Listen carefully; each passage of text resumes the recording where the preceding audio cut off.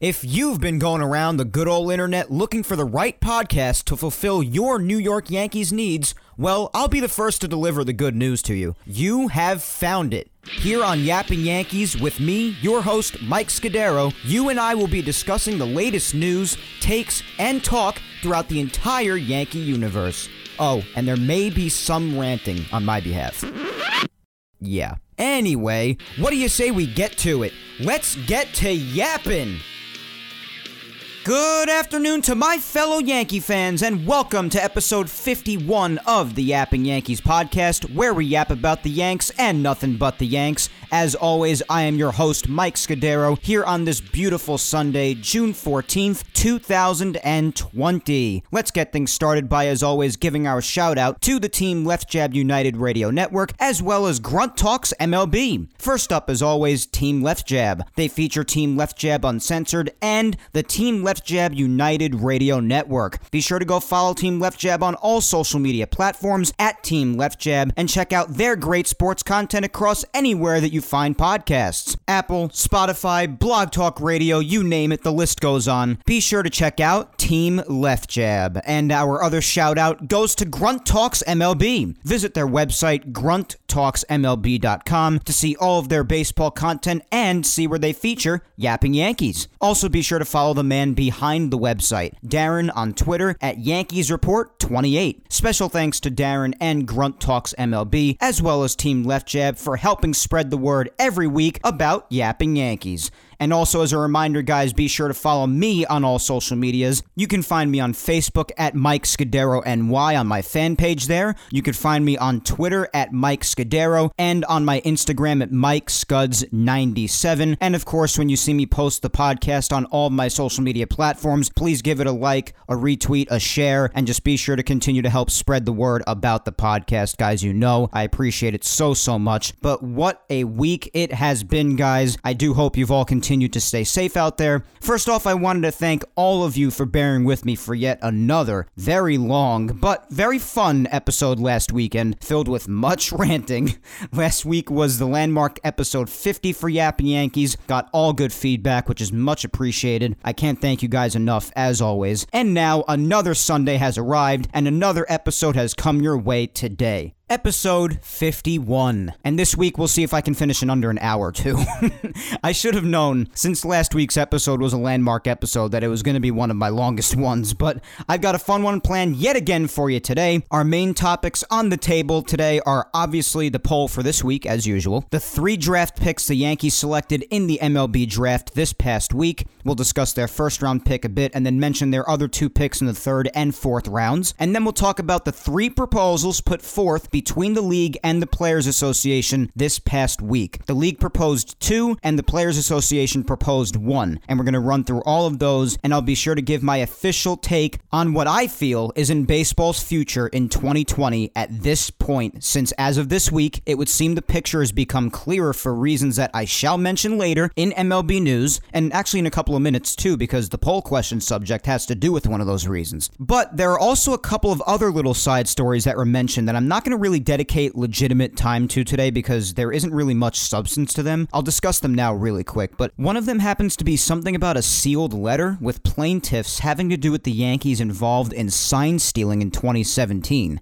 And of course, right away when you hear about sign stealing taking place in 2017, your mind drifts right to the Houston Astros. And again, there's not much to this, especially since we already know the Yankees received a fine because of misuse of the dugout phone way back when, and that's really all the league found at the time. The dugout phone situation happened in 2015 or 2016. We've already been over all of that. Rothschild used the bullpen phone to find out if a pitch was a ball or a strike, and he did so by using the dugout phone to call the video replay room. It was a pretty minor violation, and the Yankees were fined for it. And then, as of yesterday, again, there was some word about plaintiffs in a sealed letter that a federal judge ordered to be unsealed. It was confidential by law between Manfred and the Yankees. It was a letter from Manfred to the Yankees having to do with their dugout phone violation years ago. But people want to know if those plaintiffs contain any more information about the Yankees potentially partaking in a bigger sign-stealing scandal, like that of the Astros and even the Red Sox, even though the Red Sox scandal was was on a lesser scale than the Astros, as we know. And the articles discussing it poke at the possibility of certain other names being mentioned, I think, within the letter, and that the letter can damage their reputation. So that had a lot of people thinking that those plaintiffs were really sketchy, and they wanted to know if the Yankees were involved in anything bigger. And I read through the articles about this, and right now, it still doesn't appear to be very much other than what we already know. But I will say this much, because you know I'm fair and balanced on here, despite how much I ripped the Astros and the Red Sox, and I always cover everything there is to cover, and in a fair and balanced manner, as you know, and they deserved to be ripped, of course. But I'll tell you this too, you've heard me have no problem with ripping the Yankees in the past. Hell, I did it last week when they released 45 minor leaguers when they more than could have afforded to pay them for the rest of the year. Yes, I'm still upset about that, especially when much smaller market teams took care of their own minor leaguers. And if you didn't hear that rant from last week, be sure to go check out last week's episode of Yapping Yankees, episode 50. And guess what? Nothing would change here if any more information is to come out going forward about the Yankees taking part in a massive sign-stealing scheme. One that goes beyond simple misuse of dugout phones, which, again, they were already fined for. Then they deserve to be ripped from all sides, and they deserve to be punished. We're not hypocritical here on Yapping Yankees, and I will be the first in line right here on Yapping Yankees to rip them to shreds because they would deserve it for partaking in such things, like the Astros and the Red Sox did. But this story was released very early yesterday morning, and at that time, there wasn't much to go on other than just there being some intrigue about this letter, especially Yankee haters, because of course they want to come out and say, the Yankees cheated too, and all of that.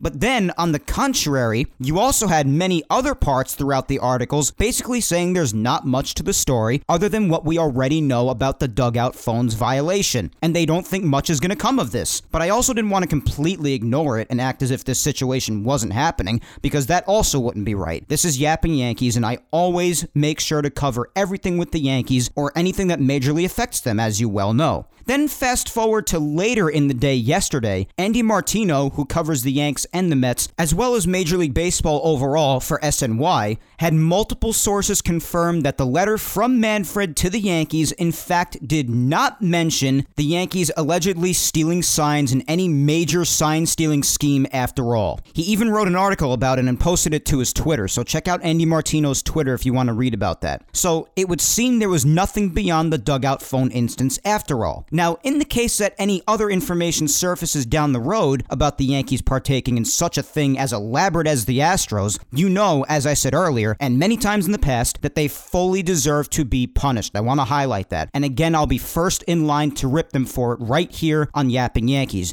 just as I ripped Houston and Boston, because I hate cheaters, regardless of who it is. But we'll see what happens with this as time goes on. If you want to read more about all of this, though, there are plenty of sites with articles on this, The Athletic being one of them. And we'll see within the next couple of weeks, maybe, if anything else is to come of this, or if it stays as Andy Martino and others who cover Major League Baseball says it is, according to multiple sources, that it is in fact nothing that we don't already know. It's just about the dugout phone violation. That as of this moment, early Sunday, June 14th, as I'm recording this episode, again, it's only about the dugout phone violation. I want to make that clear as of now, and that the letter contains nothing about the Yankees stealing signs in 2017, especially not anything like on the scale of the Houston Astros. But I must say, it was pretty amusing, however, to see those shameful snakes in the likes of Bregman and Correa reacting right away to it yesterday, acting all happy about a brand new report at the time early yesterday that contained no definite info in it beyond a headline that made it seem like the Yankees were caught doing something as elaborate as they themselves did in 2017. But I guess I'd do the same thing as them if I were still on a high from being granted immunity the way that they were in their scandal. But as Andy Martino and others say, and I'll repeat again, the letter so far has amounted to nothing beyond the dugout phone violation that resulted in that fine, and this whole situation will probably also continue to amount to nothing. I hope that this can all serve as the ultimate reminder to both read beyond headlines and to be patient for the proper information and or evidence to surface. Otherwise, you just make yourself look stupid. So again,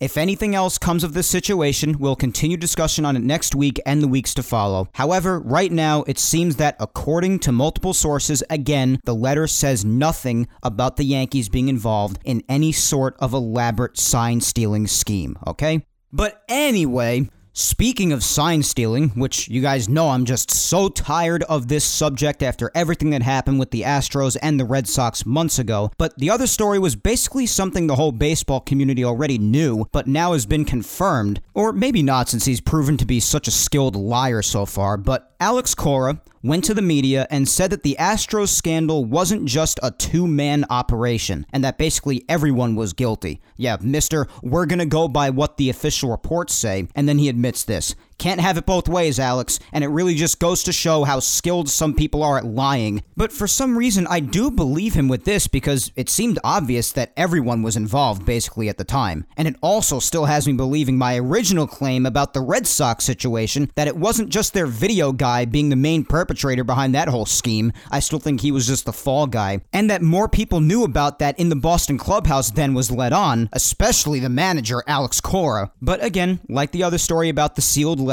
I did want to at least mention these two stories today, but not spend entire segments on them because one doesn't have all that much to go on as of yet, and it sounds to me like it might not even have much to go on in the coming weeks, but if it does, we'll be right here to discuss it. And the other pretty much confirms information that everybody was already suspicious of and that we already knew. So that's that, guys. But again, other than those couple of brief stories happening right now, we got the poll today, which we'll get to in just a minute. We got some quick Yankees draft pick discussion, mainly on their first round pick, and then what else has happened this past week regarding baseball coming back this year. So here is this week's poll question without any further delay, and as always, we will start on Twitter. And the poll question is, at this point, with still no agreement, do you believe we're going to get the 48 to 54 game shortened season implemented by Manfred, who of course is the commissioner, and to give me your thoughts below for your shout out on the podcast. Now, the two choices to choose from were yes, we are going to get the 48 to 54 game shortened season implemented by Manfred, or no, that people are still holding out hope that an agreement between the two sides would come about.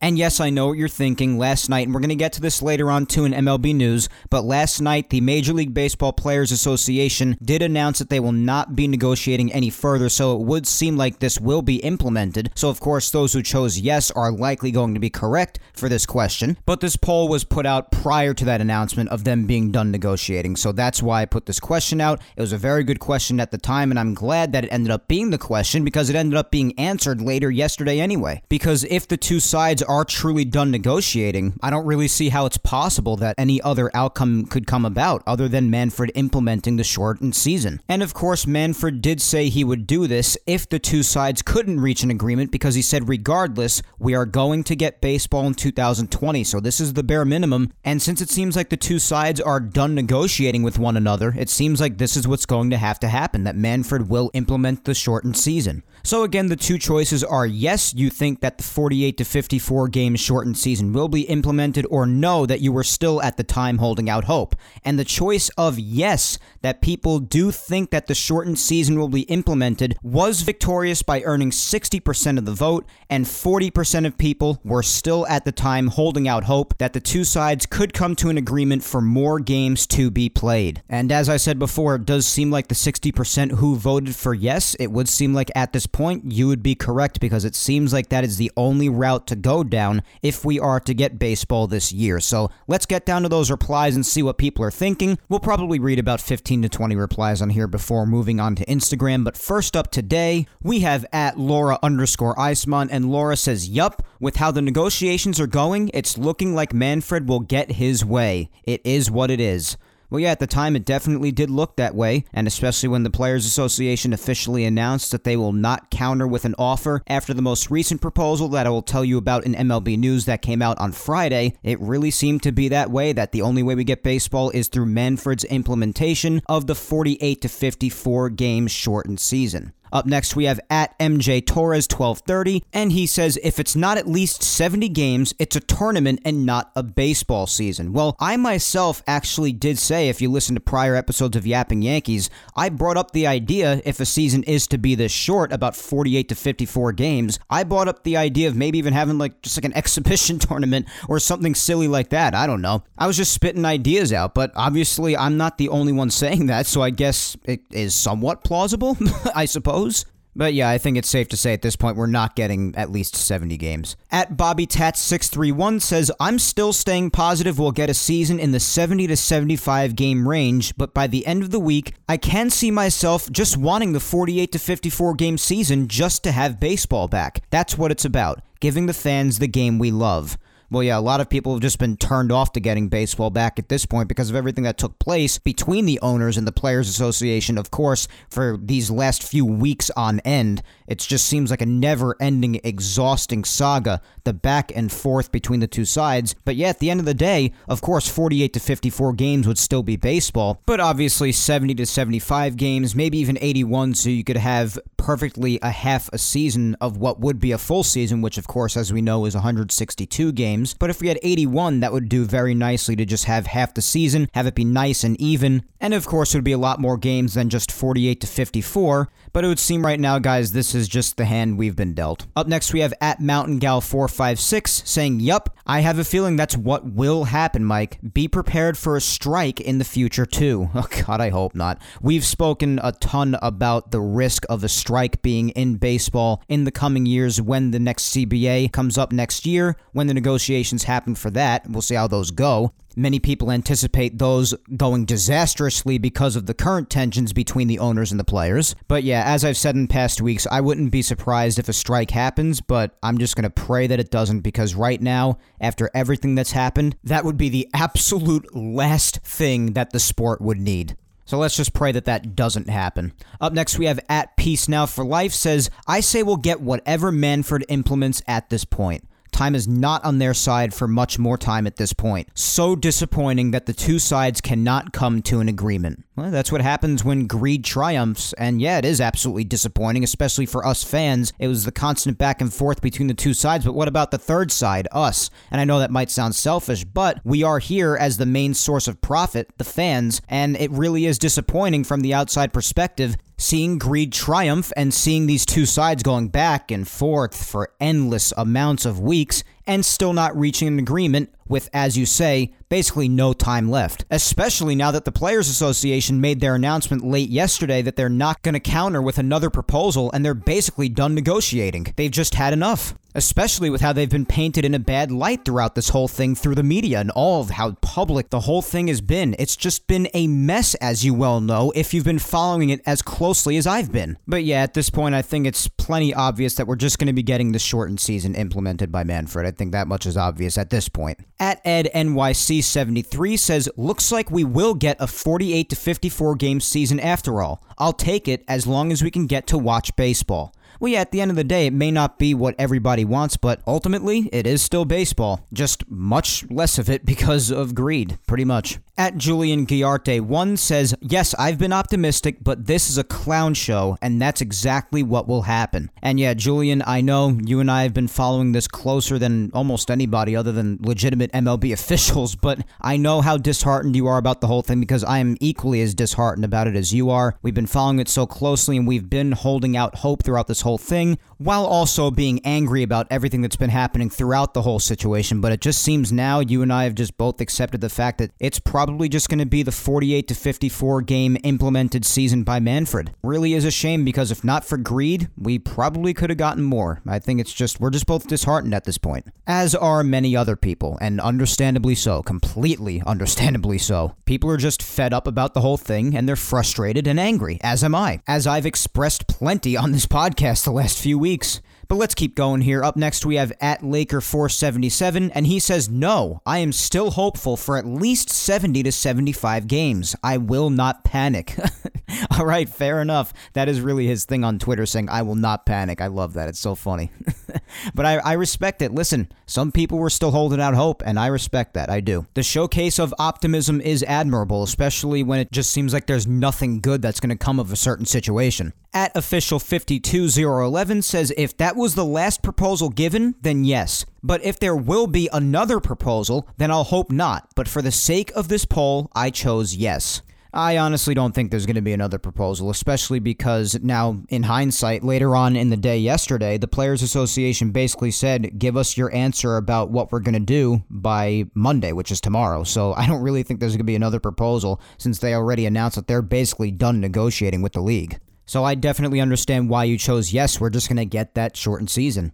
At Jake Rep NY says yes, players aren't agreeing to anything. Neither side's agreeing to anything. It's been a mess. Completely unwilling to compromise, either side. At Java31 says they have to find a way to recoup some of that money lost, unless they lose some fans.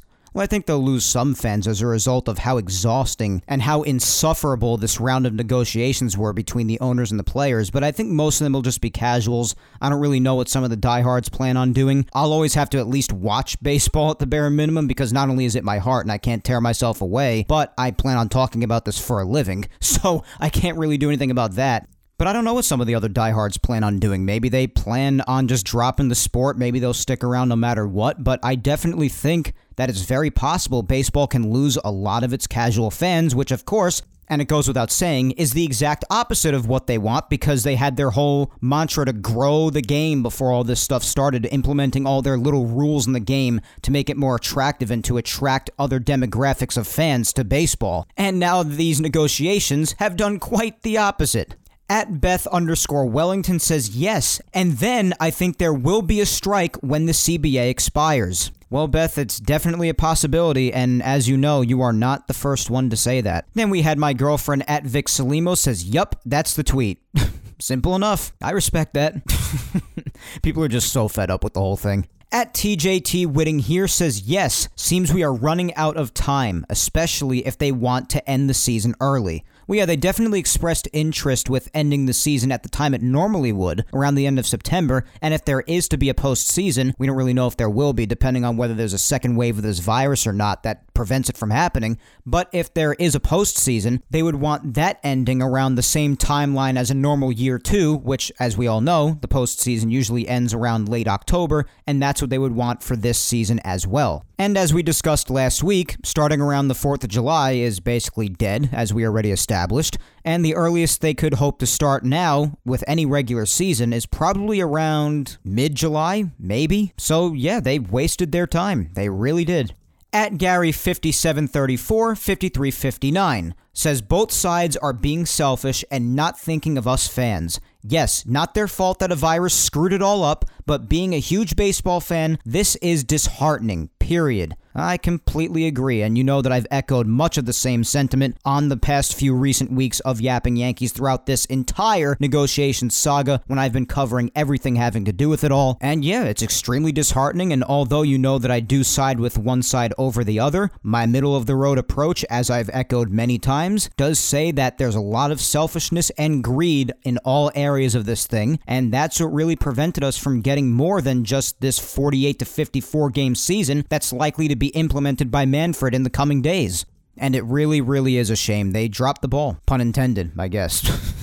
So we'll read one more reply here before moving on to Instagram. We'll finish things off on Twitter here with @BottomLineWMCX. And they say, I've been so optimistic that we were going to get an agreement. But after seeing rejection after rejection after rejection, all because of the salary, by the way, Manfred better do his job and implement the 48 to 50 game season whether the players like it or not. And of course, that's really what the whole thing was based on. It was all about the money. And yeah, man, if you listen to the show, if you see my tweets and everything, you'll know that I held out optimism for a very long time too before every single proposal. And like you, my hope just seemed to dwindle after each rejection of each proposal up to the point where we are right now. And it seems like the only thing left, as you say, is to just implement the season, which will probably happen because Manfred did vow that we will get baseball this year, but it'll probably be this very shortened season, and for those 50 or so games, since the Players Association did want their full prorated salaries, and the only proposal in which the owners proposed that the players do earn their full prorated salaries is if they played around 50 games. So that is probably what Manfred will instill because that is the only instance in which the owners offer the full prorated salaries, and of course upon receiving that, although the Players Association would have liked more games, they would be receiving what they were so relentless on sticking with throughout these negotiations, and that would be the full prorated pay. They simply just would not take anything under that. And again, we're going to be talking about all of this in MLB News later when we talk about everything that took place in this whole saga throughout this past week. But for now, that's all for today with the replies. As always, thank you all for the poll interactions on there. Again, if I didn't get to you, I do apologize, but always just keep trying every week in the replies, and I'll definitely get to you most weeks. I do my best. Let's head on to Instagram before we wrap up this week's poll segment. Of course, the same question applies, and that question is, at this point, with still no agreement, do you believe we're just going to get the 48 to 54 game shortened season implemented by Manfred? And like on Twitter, the choice of yes is victorious by earning 67% of the vote, and 33% of those of you who voted on Instagram voted for the choice of no, that they are still hoping for things to be better and have more games played than the 48 to 54 in 2020. So on Twitter, the choice of yes was victorious by earning 60% of the vote, and the choice of yes was victorious here by earning 67%. And on Twitter, the choice of no lost by earning 40% of the vote, and it lost here on Instagram by earning 33%. So the results were close, but the winning result was the same on both platforms this week. Clearly, most people just feel that at this point, it is going to be the 48 to 54 games shortened season implemented by Commissioner Manfred, and that's how we're going to get baseball this year. So let's read the couple of replies here on Instagram before moving on to Yankees news today. And the first reply on Instagram that I will read today is from my good friend James Celestin, who on Instagram is known as the Dark Knight 025, and you may know him as at Black Rebirth 52 on Yankees Twitter. And James says, I want better. I hope for better. Manfred is the worst commissioner in sports. 54 games is a joke. Get it done. Both sides are being ridiculous. Get it done. Well, Lord knows that's exactly what I have been saying for weeks and weeks and weeks here on this very show about just getting it done and how they're all just being so ridiculous, even though, again, I did choose one side over the other. And as you know, I did take the side of the players, although I do admit that the middle-of-the-road approach highlights that there is just greed everywhere. And again, 54 games, which I'm not even sure it's going to be that many. I keep on hearing, I'm just saying 48 to 54 because that's really the window I've heard, but it really sounds like 48 to 50 is really more realistic. I'm saying 48 to 54 for the most part just to cover the base of every rumor I've heard about the amount of games it would be if Manfred were to implement the shortened season. So I'm just covering my bases. And while 54 games isn't a lot, it is still baseball, but I do understand the frustration because I share in that frustration that we could have gotten more if greed wasn't the only path taken here, and that's why it's frustrating. So I understand. While around 50 games is still baseball, you'll still be able to turn on your television and watch baseball, and believe me, the owners want you to turn on your TV considering that's where they're getting much of their money from, but you'll still be able to turn on your television and watch baseball.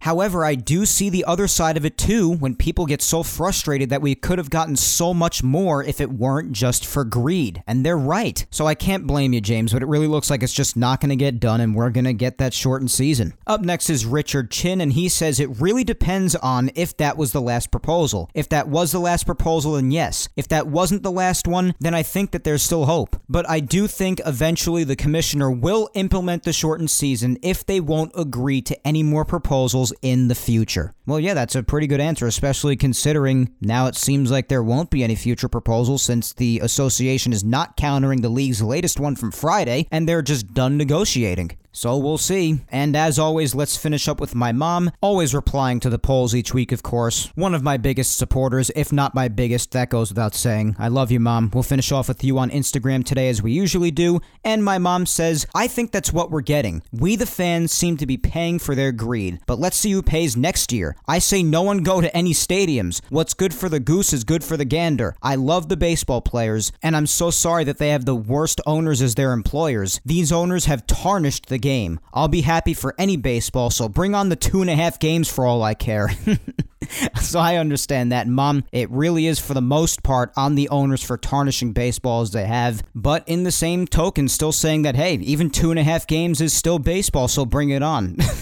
I respect everything you had to say. Great reply. So with that being said, those are this week's replies for the poll on Twitter and Instagram. As always, I want to thank you guys so much for taking time to join in on the fun with this week's Yapping Yankees poll. You know I greatly appreciate all the interactions, guys, and you know the drill. If I wasn't able to get to you this week on either platform, just keep on replying to the polls each week, and I'll definitely get to your response on another poll in the future. As I always say, unfortunately, it's not easy to always get to everybody, but I do my best, so keep on commenting. But right now, let's let's keep the ball rolling here on episode 51 and get to some Yankees news regarding what the Yanks did in this year's draft this past week, which began on June 10th and went through June 11th, Wednesday and Thursday of this past week, and then we'll finish off the episode with some MLB news regarding everything that happened this past week between the owners and the players and what the future of baseball could be in 2020, since the picture for it all became much clearer within the last couple of days. But first up comes the Yankees draft, and come Wednesday night, June 10th, came the first round of this year's Major League Baseball draft, and the Yankees had the 28th pick in the first round, which was the second to last in front of the Los Angeles Dodgers. And with the Yankees' first pick in the draft, the 28th overall pick, they selected Austin Wells from Arizona. And right away, they described him as bringing lots of intensity. There were a lot of comparisons personality-wise to Bryce Harper in that sense. He just brings a lot of energy, a very motivated young man. I hope he's not really similar to Bryce Harper in other senses, but as far as the intensity brought to the game, I hope that he is similar in that sense and just brings a lot of motivation to it, because obviously that's what everybody looks for in a player overall, especially a young player. And some fun facts about Austin Wells are as follows. He did become the first-round draft pick out of the University of Arizona since Kevin Newman in 2015. Before attending Arizona, he was a baseball star at Bishop Gorman High School in Las Vegas. He was actually selected previously in the 35th round of the 2018 draft by the Yankees, but he did honor his commitment to Arizona, and now the Yankees have drafted him yet again in 2020, a couple of years later. Clearly they did want this guy.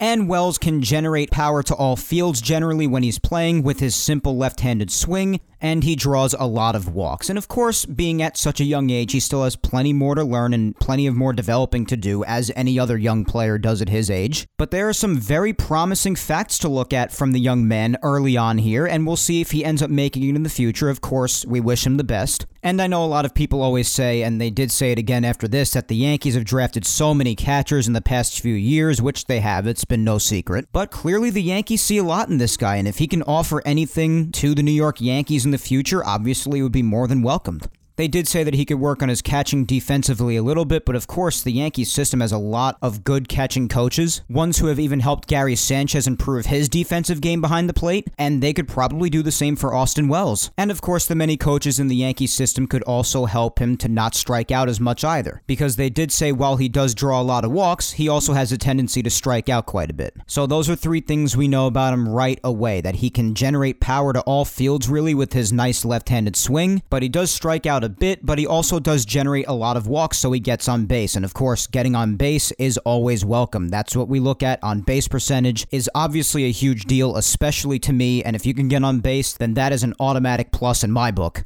And there are plenty of more fun facts about Austin Wells that you can read up on. But there is one more other thing that I saw about Austin Wells that he himself said that really got him on my good side right away, because I love when young guys take this sort of an approach in their effort to get to the major leagues. And that one other thing that I saw was the fact that he is a catcher, but Austin Wells himself did say, despite him being a catcher and the fact that he does want to be a catcher, he said he'd be willing to play whatever position will get him to the majors the quickest. And also overall just play whatever position the Yankees would need him to play, whichever one that they are in need to be covered. And he says he'll just do his thing and hit home runs at Yankee Stadium playing any position they need him to. So that's pretty cool. And I really love to hear that sort of mentality out of a young player looking to get to the major leagues, because for me personally as a baseball fan, I don't know how many of you feel this way as well, but versatility means a lot to me in baseball. When somebody can play multiple positions, they can do whatever you need them to do, and they can really just come in clutch in that sense. That is a big deal to me personally. So I love that sort of go-getter attitude that Austin Wells is putting out to us right away. So overall, could the Yankees have drafted somebody else other than another catcher, which, again, they've done a lot in the past few recent years? Yeah, they probably could have. Of course they could. But this go-getter attitude out of Austin Wells, his young talent right off the bat, based off of some of the things I already told you, and even based off of more things that are available to read up about him if you want to read up more about Austin Wells on your own, like some of the things he did in college or prior to that and things like that. But with all of that combined, and my faith in young guys generally to fix their problems that they need to be fixed before they make it to the major leagues, I think this could end up being a pretty decent pick, especially if he just comes up to the major leagues and plays wherever the Yankees need him to. And if he just, as he says, just hits his home runs at Yankee Stadium, plays where they need him to, and does his thing, I don't really see how that could go wrong. I just love the go-getter attitude. I'm a sucker for it. So, of course, we don't know what the future holds for Austin Wells for sure, or for most of these guys, because a lot of the all-time baseball stars got drafted pretty late in the draft. We know about draft history and how some of that could work out. For sure, not all big stars that have been big stars throughout baseball history were drafted right at the start of the draft. Some of them were drafted way down the line. One example of many could be Albert Pujols. He wasn't drafted until the 13th round in the 1999 draft. So that's my point. You just never know, but we'll see what comes of Austin Wells in the future. As far as the rest of the draft is concerned, the Yankees did surrender their 2nd and their 5th round picks because of their signing of Gerrit Cole this past offseason, which I think it's very safe to say that should be worth it, barring absolute disaster, of course. So I didn't really have a big problem with that, obviously, but they did lose their 2 picks, one in the 2nd round and one in the 5th. But I'll just tell you the other 2 picks that the Yankees had in the rest of the draft, because they only did have 2 more, one in the 3rd round and one in the 4th.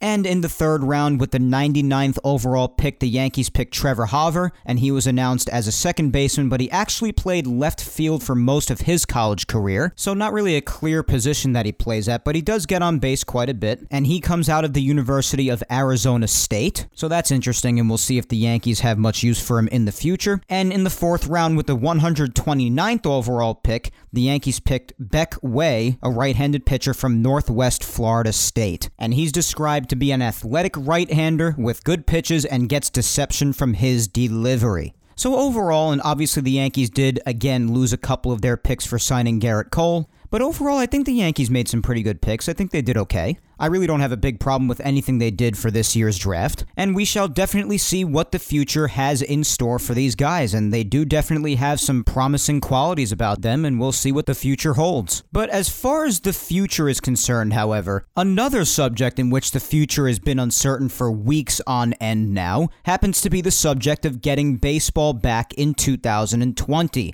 With it now being mid-June, with an agreement still yet to be reached. So let's get into this past week's MLB news with everything about the new proposals put forth throughout the week and whether or not we are closer to baseball coming back this year. But we will start by jumping back 6 days ago to Monday, the day after episode 50 of Yapping Yankees last Sunday. Starting from there all the way to now, 6 days later, as you'll hear, there have been 3 proposals this past week. 2 by the league, and 1 by the MLB Players Association. So the sides have been negotiating, but whether they've made any progress or not is a different story. I'll just breeze through the first 2 since obviously neither of those were agreed upon by both sides, and then we'll discuss the latest from a couple of days ago on Friday, because that is a very important one, even though it was still rejected like the other 2, but because of the fact that it could very well be the last proposal that we will see. And then I'll give my takes on it and the situation where we stand now, and what to likely expect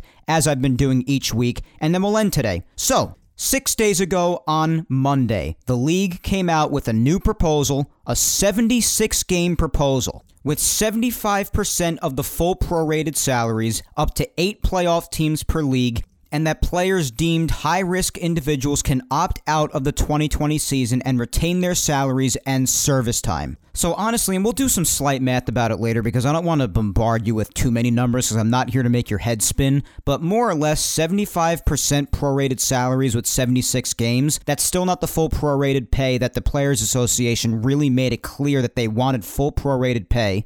And honestly, it's basically the 50-game proposal with full prorated pay, just dressed differently. More games, but taking away a certain percentage of prorated pay. So obviously the Players Association did not accept it, and even went as far as saying that they considered it a step back in the negotiations. So that's just great. But let's fast forward one more night to Tuesday, 5 days ago now, with the Players Association now offering a proposal of their own, another proposal. So this is the second proposal of this past week now, and the first from the Players Association from this past week. Because again, that first proposal that I just told you about, the 76-game one, was on behalf of the league. So this proposal now by the Players Association on Tuesday night offered an 89-game season with their desired full prorated pay and expanded playoffs.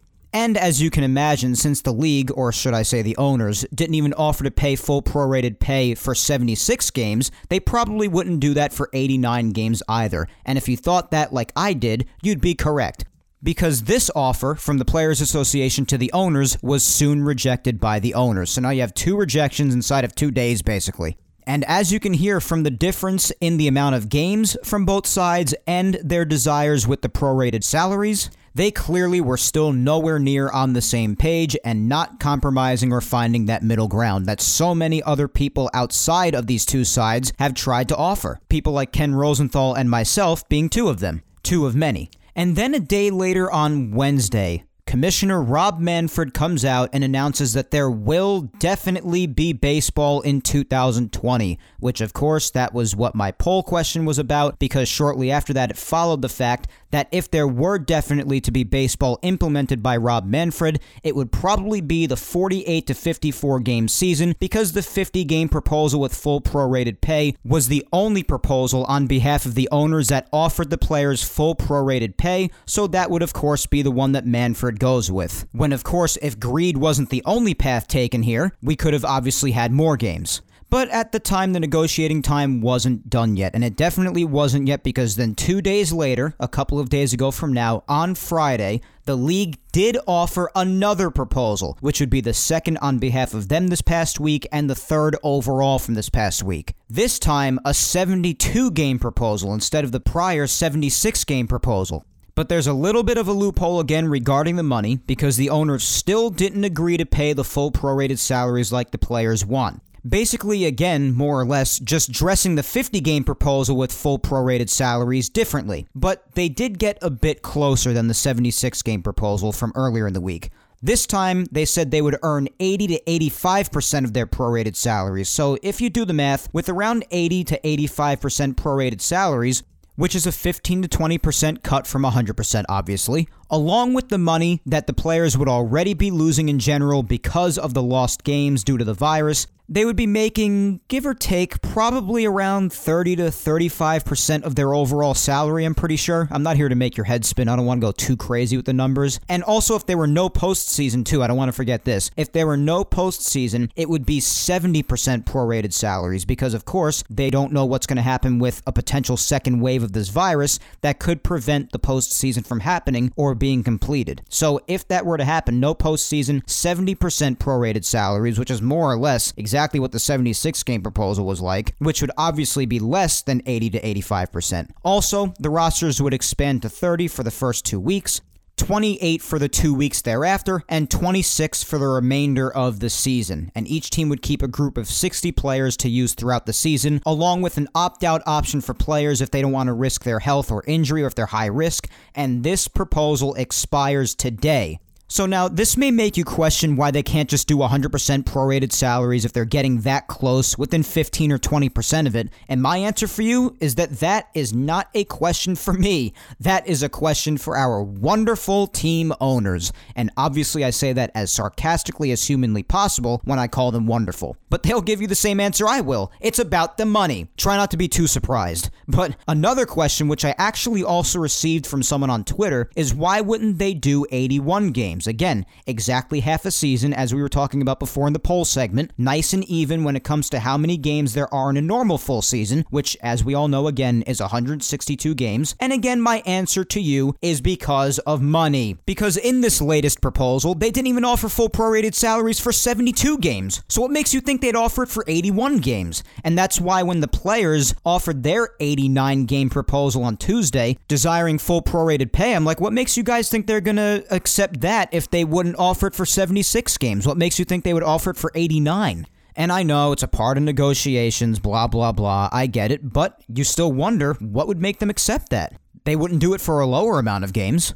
So again, if the owners didn't offer the players full prorated salaries for 72 games, there's no real reason to think that they would do it for 81, because that would be even more money and costs for the owners. The more games you have, the more the cost, of course. Also, a bit of it may be because of how much the league has expressed, and we mentioned this last week too, and earlier in this episode, that they want the season to end at the end of September, as a pandemic-less season usually would.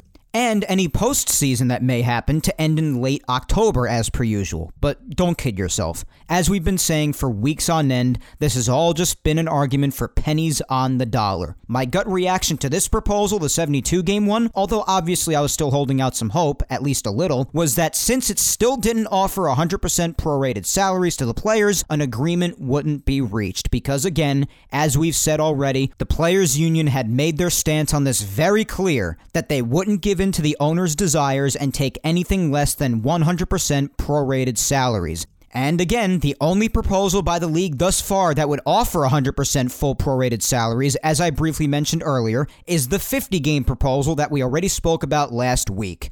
Perhaps the players could accept if it gets close enough to 100%, like within a couple of percentage points, but then at that point you say, why not just offer the 100%?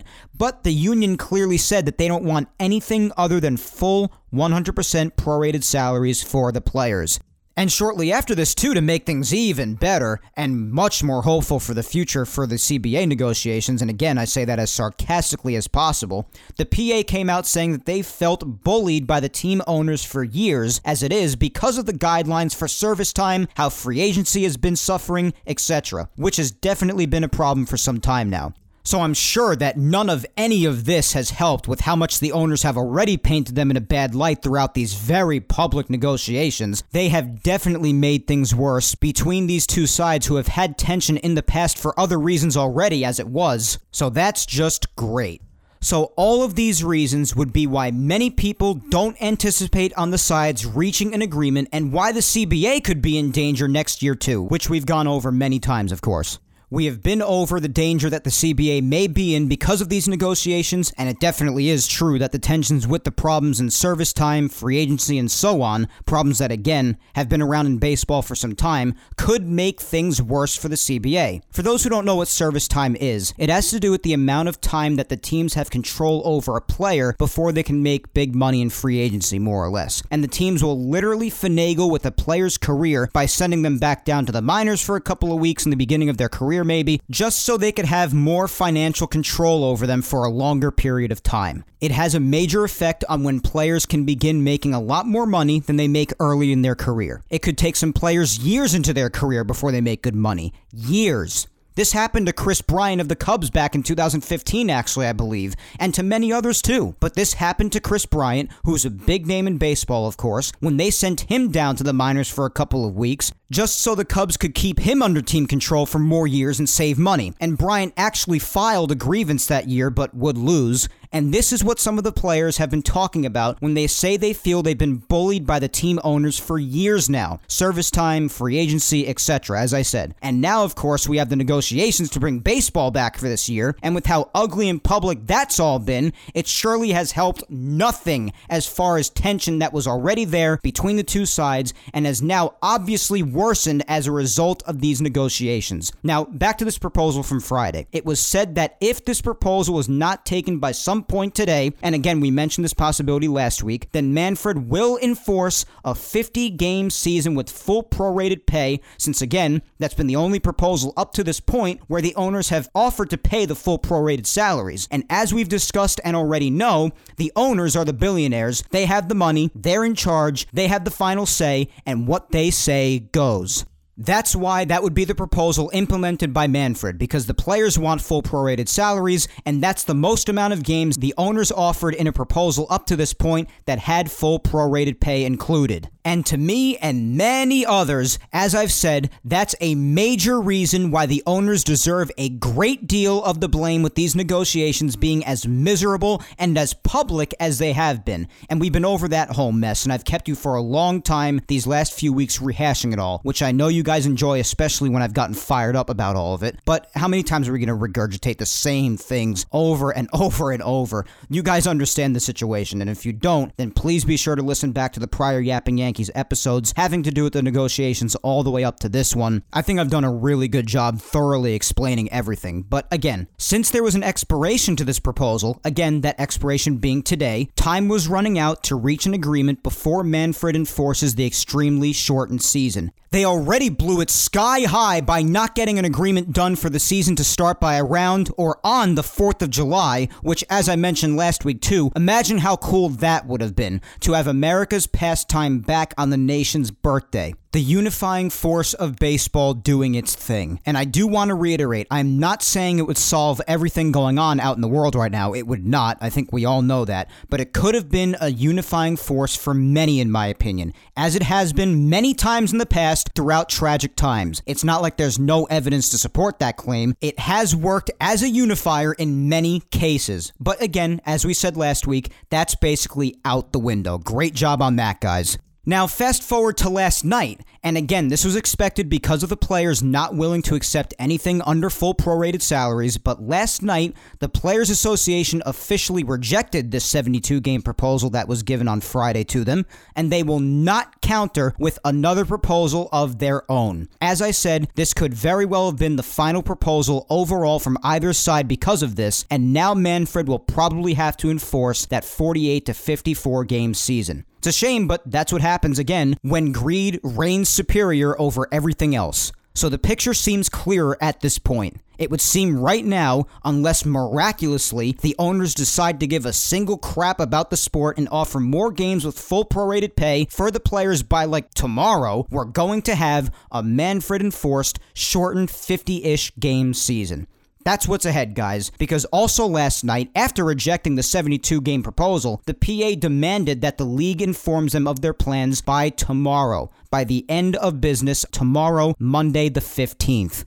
Again, not a surprise because time really has more or less run out. And although that doesn't necessarily mean that this will all be done with tomorrow, it really does seem like the picture has become clearer at this point for it to wrap up sometime soon, with time obviously not on their side. And that plan that the Players Association wants to be informed of by tomorrow is probably going to be the 48 to 54 game shortened season enforced by Manfred. And I do want to say again that of course 50 games is better than no games, and it would still be baseball in these terrible times, so I'll be thrilled to have baseball back regardless, and that's the part of me that is glad we were told we're having baseball regardless this year. Whether it be more games with full prorated pay by the owners or a shortened season enforced by Manfred, it is still baseball. But I also cannot ignore the fact again of how abundantly clear it was made throughout this whole back and forth seminar just how little, if at all, we fans matter to these people. Which I think at this point it's safe to say we either matter very little or not at all. This whole time, it's been between these two sides, the owners and the players' union.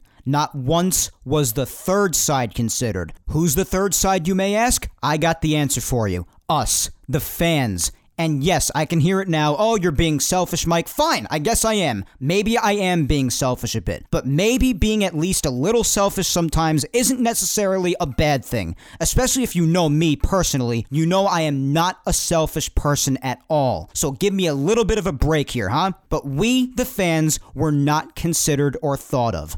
As with everything in life, it was about the money, which again is ironic because we, the fans, are the owner's main source of profit from the TV deals, especially to going to the game and spending money on tickets, parking, concessions, merchandise, and so on, and we've been through all of this already. But despite how vital we are in this whole equation as fans, it was only ever about the money that we spend on their product because of our love for the game. The biggest insult of all, if you ask me. And that's the part that has me still at least a little aggravated, and the part that I just cannot seem to look past throughout this whole disaster. I just can't. And I've expressed how much trouble all of that could put the sport in, or maybe not, I'm no fortune teller, but it could. So moral of the story, guys, I'll be alright with 50 games, I guess. I will watch because it is still baseball regardless, even if it's only a little more than a fourth of a regular 162-game season, and lots of players opt to sit out or what have you. There will still be baseball on my television, and that much I'm happy about. But there is that major part of me that, as I said, will never forget the harsh lesson we have learned, or have been reminded of, depending on who you are throughout this whole thing, and that is that we, the fans, don't matter. No matter how much they say otherwise, because actions speak louder than words, and there was zero compromise for weeks on end. Even each side said that yesterday after the 72-game proposal was rejected by the PA. The league and the owners said the players didn't negotiate in good faith over salary, and the players' union said the owners didn't negotiate in good faith over the length of the season, so basically the money as well. So as if it even needs to be said, only money matters, and that is truly and eternally disappointing for me to face as someone who loves this sport as much as I do. And I'll never forget this or what it could have been if certain people, especially the owners, since you know I've clearly voiced that if I had to take a side here, I took the side of the players for even more reasons beyond just these negotiations that I've spoken about. You'd certainly know that if you've been listening lately, although the negotiations are enough in itself. But at the end of the day, I'm going to end here again with my middle of the road approach. Despite me having taken the side of the players, which I still do, I'm going to end with my middle of the road approach. And the middle of the road approach says that neither side was completely free of fault here, and that is true. And I will truly never forget this whole mess, and neither should you, with the complete unwillingness of both sides to bite the bullet where necessary and compromise. And what could have been for this year if only these two sides were able to look beyond their greed, both for the sake of the sport and maybe, just maybe, for a second, for the sake of the third side in all of this.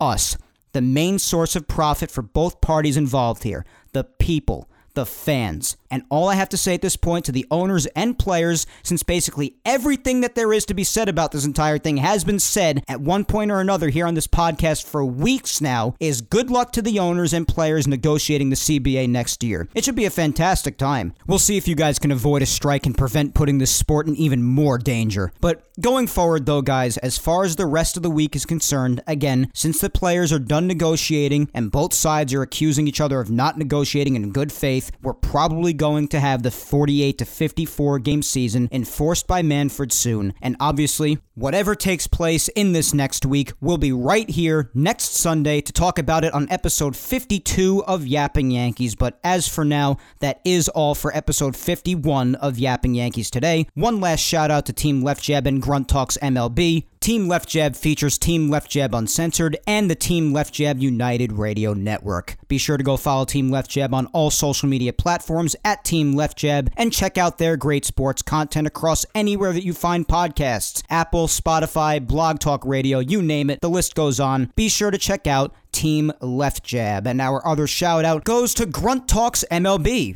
Visit their website, grunttalksmlb.com, to see all of their baseball content and where they feature Yapping Yankees. Also, be sure to follow the man behind the website, Darren, on Twitter at YankeesReport28. Special thanks to Darren and Grunt Talks MLB, as well as Team Left Jab, for helping spread the word every week about Yapping Yankees. Be sure to follow me on all social media, guys. You can find my Facebook fan page at Mike Scudero NY. You can find me on Twitter at Mike Scudero and on Instagram at Mike Scuds 97. And I also don't want to forget to tip my cap, as I do every week, to you, the listener. Whether you just listen, give feedback on the show, vote or reply in the polls, interact with me personally, support me in the podcast, and show love on social media, whatever it is you do to show your love and support, I tip my cap to you and remind you just how much I appreciate your believing in me every single day. Thank you, guys. I do hope you SoundCloud, Apple Podcasts, and Spotify listeners enjoyed as always, as well as you YouTubers out there. Don't forget to hit that subscribe button on the Yapping Yankees YouTube channel and listen to the past Yapping Yankees episodes. Episodes 34 up to this one, episode 51, are available on YouTube, and episodes 33 all the way back to episode 1 are available on SoundCloud,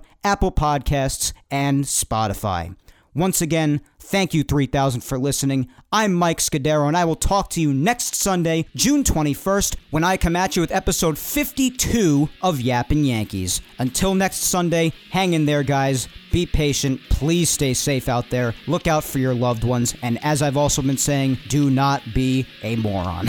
Have a good week, guys. I'll talk to you next Sunday. Take care.